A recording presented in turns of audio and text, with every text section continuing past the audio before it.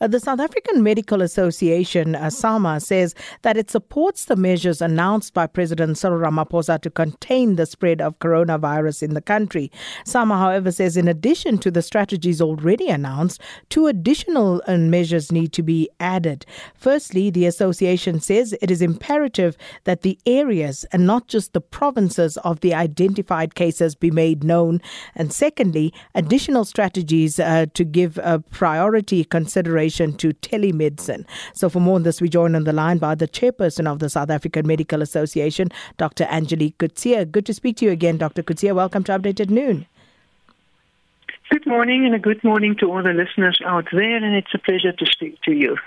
Dr. Coetzee, firstly, we understand that the South African Medical Association would like the location of confirmed COVID-19 cases to be a bit more specific than just naming the provinces. Tell us why you believe this is important. For us as medical practitioners, it's extremely important to be able to track the disease in the communities and to see where the outbreak is more concentrated in what area. So that is the first thing. The second thing is it will help us to also make sure that that we can alert the doctors in that area and say, listen, there's an outbreak in your area or there's a higher number of cases in your area. You have to take precautionary measurements. How many of those people falls under the 80% that's mild? How many in that area will be hospitalized? It helps you to evaluate the severity of the virus in a specific area. And it also would help you to mobilize other doctors if there's a severe outbreak in a certain geographical area, so that we can then mobilize and say, okay, let's go and help and see how we can lessen the impact on the healthcare system in that area. It's not actually for the patients, because, if it was 4 weeks ago, I would have said, everyone can know about the incident or the exact number, but seeing how people now react and out of fear and out of just clocking up the system, I think it's just not fair anymore on the healthcare system that everyone knows exactly there's 5 people next to me. We will sort them out. We will make sure that those contacts will be followed up with the local government and under the guidelines and the regulations that's going to be published very soon. I think maybe I haven't looked at my emails today, but maybe either today or tomorrow there will be guidelines out there. So if we can use that. So it's extremely important, more from a protective side and a logistic side for us to know. Are you not concerned, though, Dr. Coetzee, that this could lead to, further paranoia and even hysteria? But that's why it should not be to the public. It should be known to the doctors. We are working with the patient. So, yes, exactly. So that's why I'm saying, if it was 4 weeks ago, I would have said make it known to the public. Now I would say, no, please don't tell the public. This is that should be medical or clinical oversight on what is happening in certain areas where there's a higher concentration of the virus. So no, I cannot trust the public out there anymore. They really go high wire with this. And if we can get that down, then at least we can start saying, okay, yes, there is 10 in Sandton or wherever. But now people are not listening. I think there's a bit of a loss of reason and common sense out there. What guarantee is that, though, that when or if such information is communicated to the medical practitioners, that it would stay there? All it takes is one person at one surgery to take that information and share it with someone else, and then you'd have the spread of it. Yeah, you are absolutely correct. So if we do that, we will... we still need to go into negotiations on that, but I would then suggest that at least if that happens, then doctors need to sign a confidentiality clause. But that it stays there, that this is for us to have a bird's eye view of what is happening, so that we can plan. It's not there to further the panic out there for the public. because we cannot get the public to panic anymore. As it is, as I already said, I think there's a lot of reason out there. Do the majority of your members, are they coping with what is currently happening, and are they prepared to deal with the number of cases that we're currently hearing coming through from the ministry?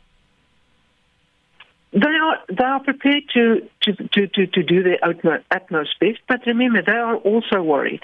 So from SAMA's side, we need to protect the doctors. We need to make sure, that's why we need to know what is happening in a geographical area so that we can make sure that there is the right masks, that those doctors understand exactly what is required of them, and lessen their fears. Yes, some of the doctors are extremely worried, and I cannot blame them. I cannot say to them, you should not be worried. We know that if you look at the stats, that the healthcare workers, the doctors and the nurses is the first line of contact, and they have a significant proportion that has been infected with the virus. And also, doctors can also die. It's not, it's not patients that will die. A doctor become a patient, and therefore he's part of the stats. Indeed, and of course they would be on the front line. Exactly. As of today, among your members, do you know of any of your members who have been infected with COVID-19? Yes, I do know. I do know of 3 doctors that's been infected. And how are they doing? Yeah. They're fine. They are self-quarantining, got mild symptoms at part of the 80%. And unfortunately, 2 weeks not in the surgery. Problem is we don't know whether people get resistance against this virus. So again, if you are infected or in contact again with someone after you have been tested positive, we still need to understand what we need to advise our members on that. But yes, there are doctors out there, and and some of them, I'm not even going to tell which area, otherwise there will be again a sort of hype about this. But it's there. It's in Gauteng. So, Dr. Coetzee, you also talk about telemedicine and what an important role this could play in assisting to fight against COVID-19. Explain to us, how exactly does it work? Okay. The whole rationale behind the telemedicine is that since 2018, the HPCSA guidelines is outdated on this. And SAMA had asked them many times, let's look at this, your guidelines is outdated. So the guidelines currently state that you cannot see a patient they want us to see a patient face to face. So we are saying in a case like this is a worldwide trend. It's not a SAMA trend. This is happening now across the world, where the doctors are doing teleconsultations where it is possible. It won't be possible with each and every one. But preferably you would like to do a thing like a Skype, where you can actually see the patient on the other side, that you can evaluate clinically how the patient looks, for you. That is one very important thing. The second thing is it must be your bona fide patient. It cannot just be a patient who I always say pick and choose. They pick and choose you. You've never been to your surgery before, and now they want you to see it. It can't be in that case. It must be a known patient to the doctor. Doctor needs to make notes, clinical notes, while he's speaking with the patient. But also that will prevent patients from coming in the surgery who might have the virus and spreading it in the surgery inadvertently, or infecting the doctor or the personnel. You want to break that chain, and that's why we are asking for telemedicine in this specific cases. Well, we have to leave it there. Thank you so much for your time. Chairperson of the South African Medical Association, Dr. Angelique Coetzee, asking for perhaps greater importance being given to telemedicine, and also specifying the concerns that some of the South African Medical Association members have, and also that perhaps government should inform the doctors about exactly where the COVID-19 patients patients reside, those who have tested positive.